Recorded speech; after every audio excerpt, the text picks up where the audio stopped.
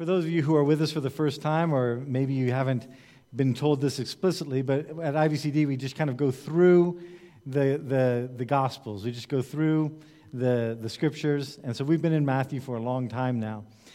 And we're at a place in Matthew which is a difficult section of Scripture. It's a very difficult section of Scripture to come up with a sermon about. But it's there, and so this is what we do. We just kind of move through the Scripture. So if you're with us and you're wondering, why in the world did the pastor choose to preach on this particular passage, this is the reason why. We're going through Matthew, and we're just going to go through everything that's there because it's in the Bible, and it's important to talk about what's in the Bible, regardless of how comfortable it makes us.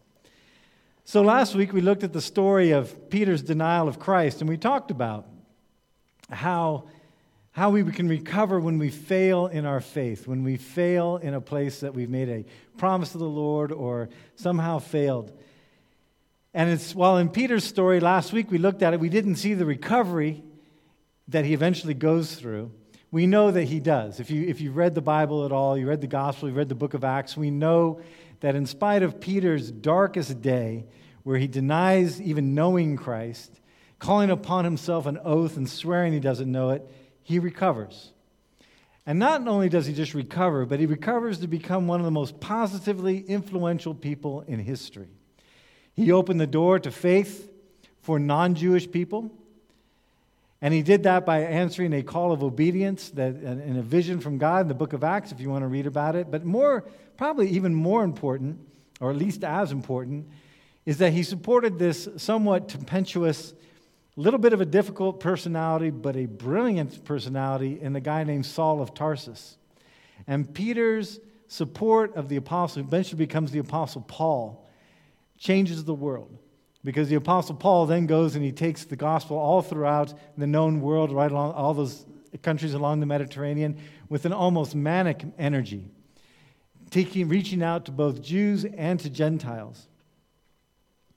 And tradition has it that when Peter was arrested and sentenced to die, he approached that death also with a heartbreaking humility and courage. The tradition tells us that when he found out he was going to be crucified, because the Romans thought it would be funny to have him die the same way that Jesus died, he actually asked to be crucified upside down because he wasn't worthy to be crucified in the same way of Christ. Now maybe that's a little anecdotal. That's not written in the Scripture.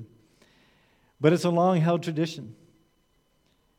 But all in all, Peter was a wonderfully human person with all his highs and lows. He has these great mountaintop experiences, which you read in the Scripture. He has these valley experiences we read in the Scripture. And he becomes the rock. He doesn't start out being this great leader. And he's not the greatest theologian in the world. He even says some of the things that our brother Paul writes are difficult to understand. And he had to be corrected by Paul at one point in his life. But overall, he is everything that Jesus envisioned him to be. But in Matthew's gospel, immediately following the event of Peter's denial, we're shifted over then to the other person who broke faith during the events of the crucifixion. I mean, really deeply broke faith. We're not talking about the disciples that just deserted Christ. Jesus knew that was coming. But we're back at the person of Judas. Judas, who took the equivalence of 1 month's wage to make it possible for Jesus to be arrested without starting a riot. That's why they did it at night. And that's why they needed Judas to point out who Jesus was, because the authorities didn't want the people to know what was happening because they were afraid a riot would start. And that would bring in the Romans, and you'd have just a disaster on their hands. So Judas does this. He makes it possible for Jesus to be arrested without a riot beginning. And why does he do this? Well, we talked about this a little bit before. We don't really know. We don't really know why he does this. It's not written out explicitly in the Scripture why he does this. It's been a topic of speculation for centuries. Some people kind of go into a spiritual explanation. The Apostle John, for example, talks about Judas having a demonic character. Other people talk about it more in a sort of a socio-political kind of explanation, but we don't really know. But I can say this, and this is my opinion. I don't really despise Judas because I know that Jesus has the victory. There are people who I despise throughout history. Like, you look at what they did, the approaches they took to other human beings, they're despicable. But Judas, to me, just seems kind of lost most of the time. And one of the things he seems kind of lost about is he doesn't really seem to get what Jesus is about. For example, he could be very legalistic in his sense of goodness. When a woman one time anointed Jesus with a very expensive perfume, it was Judas who protested the anointing by saying that the righteous thing to do would have been to take that money, take that perfume, to sell it and give the money to the poor. It was a good, righteous response. But in his self-righteousness, he overlooks completely this very poignant act of worship which was taking place right in front of him. And Jesus has to tell him, this is an act of worship that's taking place right now. This woman is preparing me for my burial. But Judas, in his sense of legalistic goodness, couldn't see it. So I don't think Judas really understood Jesus very well. But that's not to say that he was unusual in that. I think most of the disciples had a very hard time understanding how the prophetic story that we see in the Old Testament leading to the Messiah was going to play out. None of them were really expecting the crucifixion, even though Jesus warned them time and time and time again, at least 4 times in the Gospel of Matthew. But one thing that is clear in the Scriptures is Jesus did know what Judas was about. He understood Judas, and he knew what Judas's heart plan was. But what that exactly is, again, it's not spelled out. Aside from a few curious exchanges between the two, mostly in the Gospel of John, there's these exchanges that take place between the two. We don't really know what's going on between them. But that hasn't stopped the avalanche of speculation over the years. And what's pretty clear to me, again, of all the Gospel writers, John really does not like Judas. He has big issues with Judas. But Matthew, interestingly, kind of takes a more neutral view of Judas. Matthew portrays Judas as a man who is caught up in a role which he's been destined for, to fulfill prophecy. At least the prophecy is destined. Maybe Judas, maybe someone else would have filled that spot if Judas hadn't made himself available to fill the spot. But the role of the betrayer is destined. And so we kind of wonder sometimes, is Judas to be hated or is he to be kind of pitied in some way? For example, what does Jesus mean in Matthew 26 when he says this, "The one who has dipped his hand into the bowl with me will betray me"? He says this right out in front of everybody. The Son of Man will go just as was written about him. That's an important thing. Jesus understands he will go in the direction that destiny has placed him in. The Son of Man will go just as was written about him, but woe to that man who betrays the Son of Man. It'd be better for him if he had never been born. How does Jesus say that? Does he say it with anger? Does he say the Son of Man will go as this was written, but woe to that man who betrays the Son of Man? Or does he say it with a sense of pity? The Son of Man's going to go just as was written about him, but woe to the one who betrays the Son of Man. It'd be better for him if he hadn't even been born. We don't know. We don't have the tone. But what we do know is we're reminded here by Jesus that while he is the one to whom destiny bows, the Son of Man will go just as has been written. Destiny is bowing to Jesus. He is the author and perfecter of destiny. Judas is going to be consumed by destiny. He is going to be consumed by it, destroyed by it. And the only thing that's going to really be left of Judas is a memory, a stain upon eternity's history that could only have never happened if he had not been born. And so Matthew, he actually refers to several Old Testament prophecies when he talks about Judas. And he focuses on a prophet we don't really talk that much about named Zechariah. And there's several passages in Matthew's Gospel where he takes an image out of Zechariah, and he'll do so today as well. But in this, what Matthew's doing is he puts Judas as a person that's in the stream of history, the stream of destiny, the stream of the inevitable. Because this had to happen. Jesus had to die for our sins if we were going to ever be released from the pain and the eternal agony that sin brings about. It had to happen. It is inevitable. but it's a painful journey for Judas. So we leave Peter weeping bitterly, and we pick up at Judas in Matthew 27. It says this: "Early in the morning, all the chief priests and elders of the people came to the decision to put Jesus to death. They bound him, led him away, and handed him over to Pilate, the governor.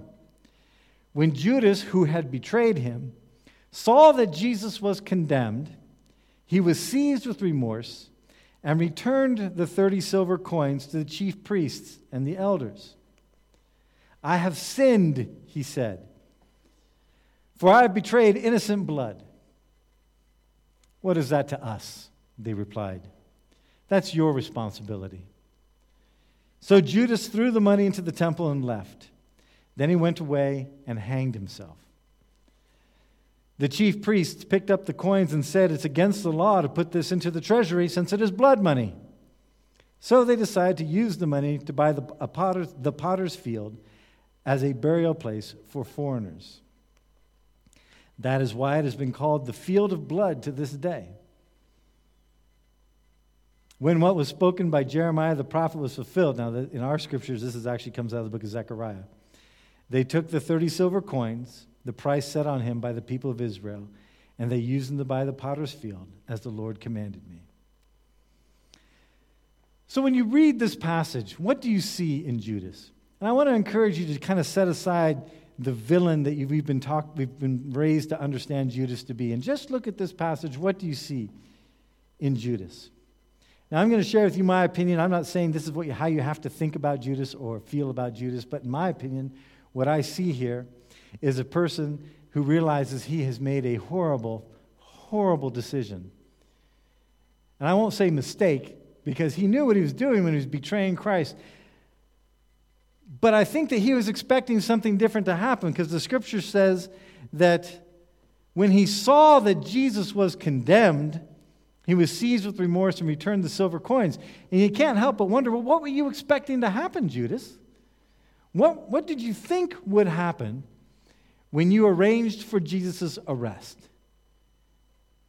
I mean, surely you heard the little talk going on all throughout Jerusalem, especially after he entered Jerusalem on the donkey, and the Pharisees right away were angry with him. You had to know the talk that Jesus' life was in danger.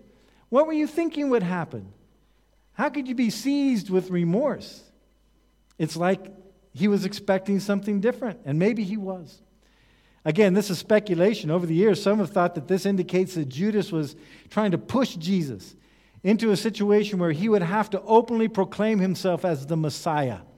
Because if you remember, one of the it's not odd, but it's a little bit of an unusual thing, that Jesus would often do miracles and then tell people, don't tell anyone about it. He would heal people, but don't say anything about it. He would say, when Peter confessed him as Messiah, Jesus said, this was revealed to you by the Father, but keep it to yourself. And this was a constant thing going on. And if you had wanted Jesus, if you were a follower of Jesus and you're wanting him to step up and claim what it means to be King of Kings and Lord of Lords, and he keeps dithering around, healing people, but saying, don't do it. Don't tell folks.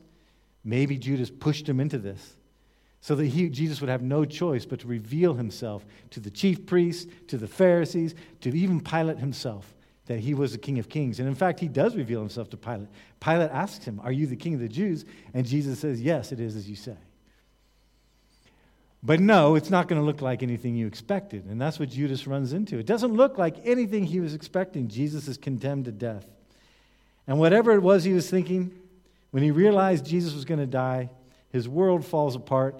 And he does what people often do when they find themselves deep into sin. He tries to distance himself from that sin. He tries to distance himself from the guilt and the shame. If you've ever been in a place of deep sin yourself, or you know people that have, and you try and talk with them about it, you'll often find there's this excuses that are just right out front.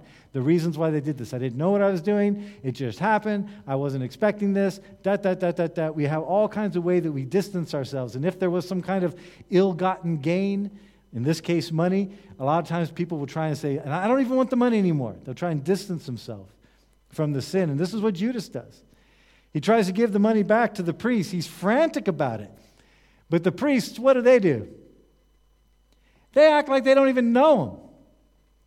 He goes back to the people with whom he had made this deal to betray Christ and have him to be arrested. And the priest, instead of any kind of word of, well, you just did what we asked you to do, or, well, he's a heretic, so what you're doing is good for Israel. Instead, they act like they don't even know him. He comes broken. And the response to the priest is, what's that have to do with us? This is your responsibility. It's not our problem. They treat him like he's this foul-smelling stench, that he's unclean and they don't want anything to do with him. So he takes the money, because they won't take it in their own hands, and he throws it into the temple and then runs away. And the priests, this very same money that they put into the hands of Judas when they wanted him to betray Christ, now they say, well, this is unclean money. This is blood money. Because it's very important to keep the law of Moses when you do murder for hire. It's important to have those priorities straight. So they pick up the money and they buy this potter's field. And the time this is written, it's kind of interesting that the time this was written, you can tell that everyone kind of reading it, they would expect, what that field is, and to this day is called the field of blood. That while they were writing this, it was a tangible connection to a historic event that Matthew expected people to be able to understand, which is one of those little things when people say, oh, Christianity is just this big myth. Throughout the Bible, there's these little connections that there's a clear expectation of the people writing it at the time that you could make these historic connections. And this is one of them. And then Judas, what does he do? Well, he hangs himself. So last week we talked about what to do when you fail in your faith. And basically we said, when you fail in your faith, you need to repent, confess your sins, get back up, and continue to follow Jesus. You're all going to fail at some point. We're all going to make some big promise to God we're not going to keep. We're all going to have places that we feel like we have grievously fallen short of the Lord. And the only thing we can do is repent, confess our sin, get back up, and follow Jesus. And I don't want to make it sound like it's something to be taken lightly, but in a nutshell, that's what it's about. We had a whole sermon on it last week. We don't need to wallow or sit curled up in some little emotional, spiritual ball and just stay in this place of darkness and pain. And maybe this will take a little bit of time when you go through something like this. Maybe even after you get done, you'll have good days and bad days. You have good weeks and bad weeks. Maybe a bunch of really bad weeks. But when Judas hangs himself, he removes himself from the possibility of redemption. He voluntarily removes himself from forgiveness, from experiencing forgiveness directly from Christ. And in doing this, he goes headfirst into an abyss, which I have to admit to you, since I've never gone as far as he went to hang himself, I find out I can't say that I fully understand how dark that abyss can be. But if it's so dark, you're willing to take your own life, and it's dark indeed. Elie Wiesel was a guy who survived Auschwitz. He was a poet, and he was a writer. And he was often asked in his life, what was it that got people through being in this terrible place, this hell on earth? There were those who were just killed right away, but then there were those that just kind of were going through the process of trying to survive and they just would give up and oftentimes just die. Anne Frank kind of did that. If you ever know Anne Frank's story, she was in the camps and she was going through it and going through it and going through it. And when she got the news that her father died, 2 weeks later she died. It's like the thing she was hanging on to just kind of left her. And the sad thing was her father had not died. But if you go through the Anne Frank Museum, they talk about this. She got news that her father died, and a few weeks later, she dies. And Elie Wiesel was often asked, what is it that got people through? And he said there was hope that got people through. It was a belief that there was something waiting on the other side of this miserable situation. And he says this about hope, and I like this phrase because it's a deep one. He talks about hope as not just being wishful thinking, but hope as being remembering the future. And of course, that's kind of like a juxtaposition there because remembering is something we think of the past. But he's saying, no, hope is remembering. It's believing there's something there. He writes this, the memory of the future is knowing that something is coming. Not just wishful thinking, but knowing that something is coming.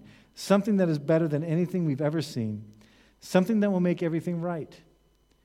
And I trust God that one day we will see it. And it's this belief or this faith in knowing something better is coming that kept him alive through the camps. Even when he was disappointed at times because he was hoping that his father would also survive, and his father did not survive. But he never lost that faith in this remembered future, something that was assured. You just had to remember that it was assured. And as believers in Christ, no matter where you're at in your faith, and in feeling up or down, we have a remembered future given to us. And the book of Revelation, for example, talks about the remembered future in this way. This is just one of the many different remembered futures. Another one is Jesus that says, I go and prepare a room for you in my Father's house. There are many rooms in my Father's house. If it weren't so, I would have told you. So we are given this assurance of a future. There is a place for us in the kingdom of God. John the Revelator says this, Then I saw a new heaven and a new earth, for the first heaven and first earth had passed away. There's no longer any sea.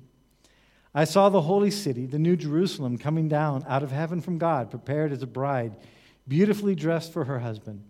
And I heard a loud voice from the throne saying, Now the dwelling of God is with men, and he will live with him.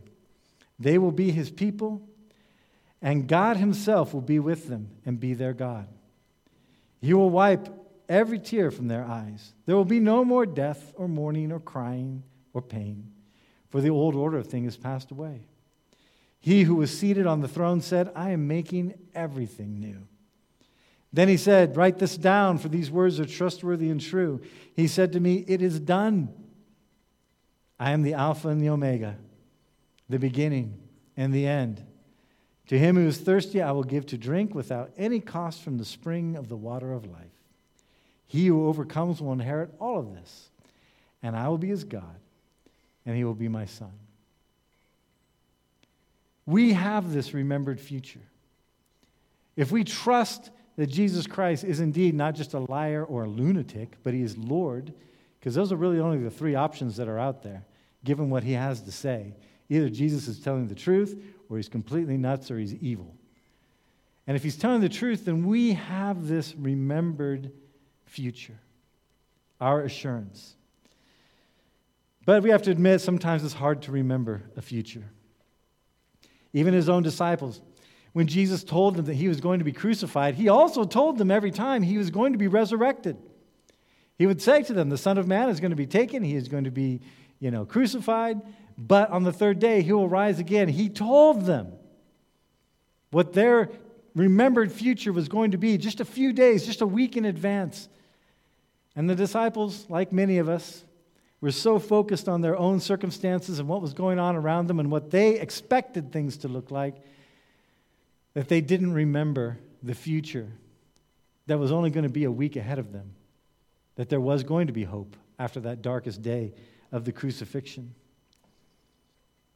And I don't know answers to the questions like, is Judas in hell? Is he in hell? I don't know. It's not my call. I don't know all the answers about suicide in general. I've never had suicide come close in my life, thank God.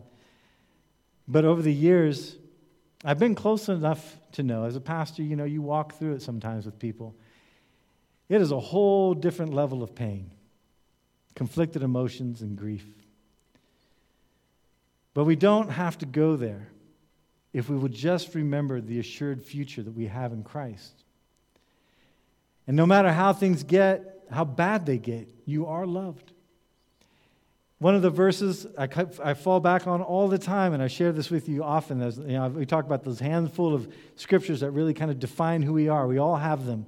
One of mine was the one where he talks to the fathers, and he says, if you guys know, you guys are sinful, fallen, evil, as he calls them, people, you know how to care for those that you love.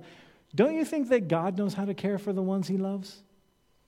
And if you, being evil, know how to do good for the ones you love, then don't you think God knows how to do good for the ones he loves? And when you're in that super dark place,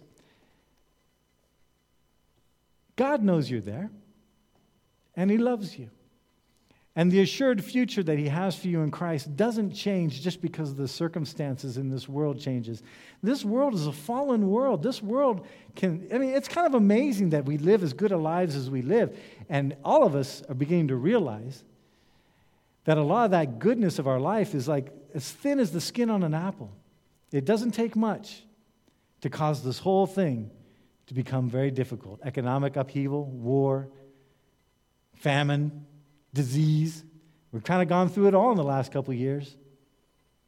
And we're beginning to realize, at least some of us, that this idea that everything is all safe and nice is a bit of an illusion in this world.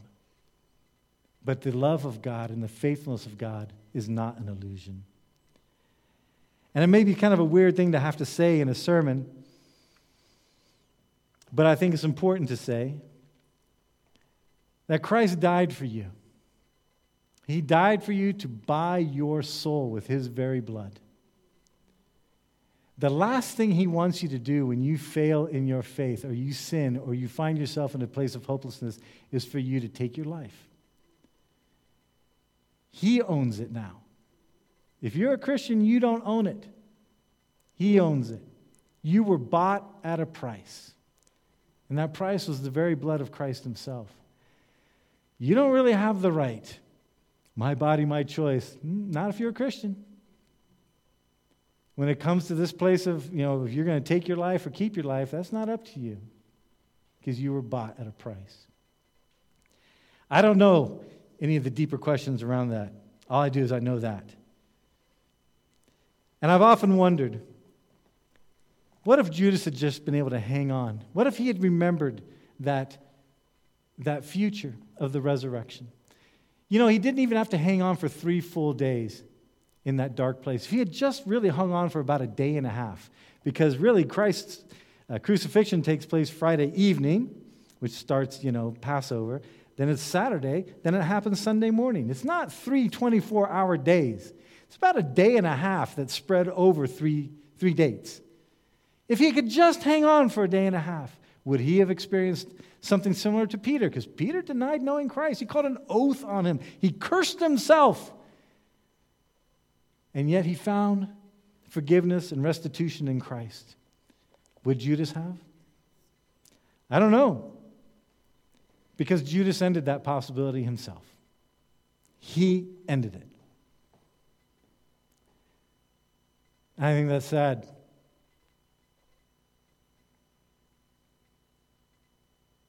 So I'm no expert in all this area, and I don't have the answers, but I do know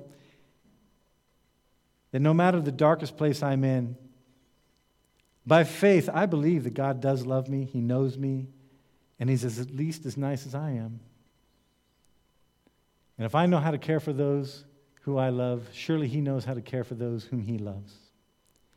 And He has already promised and provided forgiveness.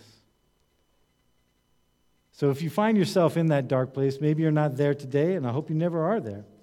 But if you do ever find yourself, remember this, hang on. Resurrection is coming. Maybe it's a resurrection of hope. Maybe it's a resurrection of circumstances. Maybe it's a resurrection of your own humility when you have to realize, I have really messed things up, and it's time for me to get back to basics and follow Christ. But whatever it is, there is always hope. There's always a remembered future. So hang on. If there's any dying to be done, let it be death to self. Not death of self, but death to self. Death to your definition of what you are, and allow yourself to live in Christ. To be who Christ calls you to be. And then you'll live life for the one through whom all life comes. And you'll be joined together with Him forever in the one destiny, the one person to whom destiny itself bows. Let's pray. Father God, we thank You for Your word, and thank You for the times in it that are the passages which are tough but realistic. I mean, it's just the way it is. Judas gave up hope. And Father, we pray for those in our body, and either now or have been, or maybe people struggle with issues in their lives that sometimes they're physical, sometimes they're just circumstances. But we pray for our brothers and sisters and for the people whose lives we influence, that if they go into this dark place, that they will not give up hope. And we're thankful that You've given us this remembered history. You've given us the assurance of who You are. You've given us the assurance of where our lives are going as we follow you. You've given us the assurance of a remembered future. And may the enemy, we pray in Jesus' name, that the enemy would not cloud our minds or cloud the minds of people we care about who are in dark places, so that they can see the light that you are, even in that darkest of night of the soul. And Father, we pray. We often pray for brothers and sisters who are persecuted around the world, and we do so understand that we are not in that same place of persecution. But Father, we also do pray, though, for those of us who haven't really experienced it yet, so that if that comes around, that we are able to stand strong. And remember that no matter what the darkness is that the world tries to pour upon us, you are our hope and you are our light, and that will never fail. And may we speak words of hope. I think a lot of times people see you, Lord, as kind of a angry old man. And that there is judgment, but there isn't really mercy and love. Father, may we, as a people and as a church in this nation and the cities that we live in, may we be a person that people can see, and if we have the opportunity to talk with, they can hear words of hope. Because there's a lot of hopelessness out there right now. God, may we be light. We pray this in Jesus' name. Amen.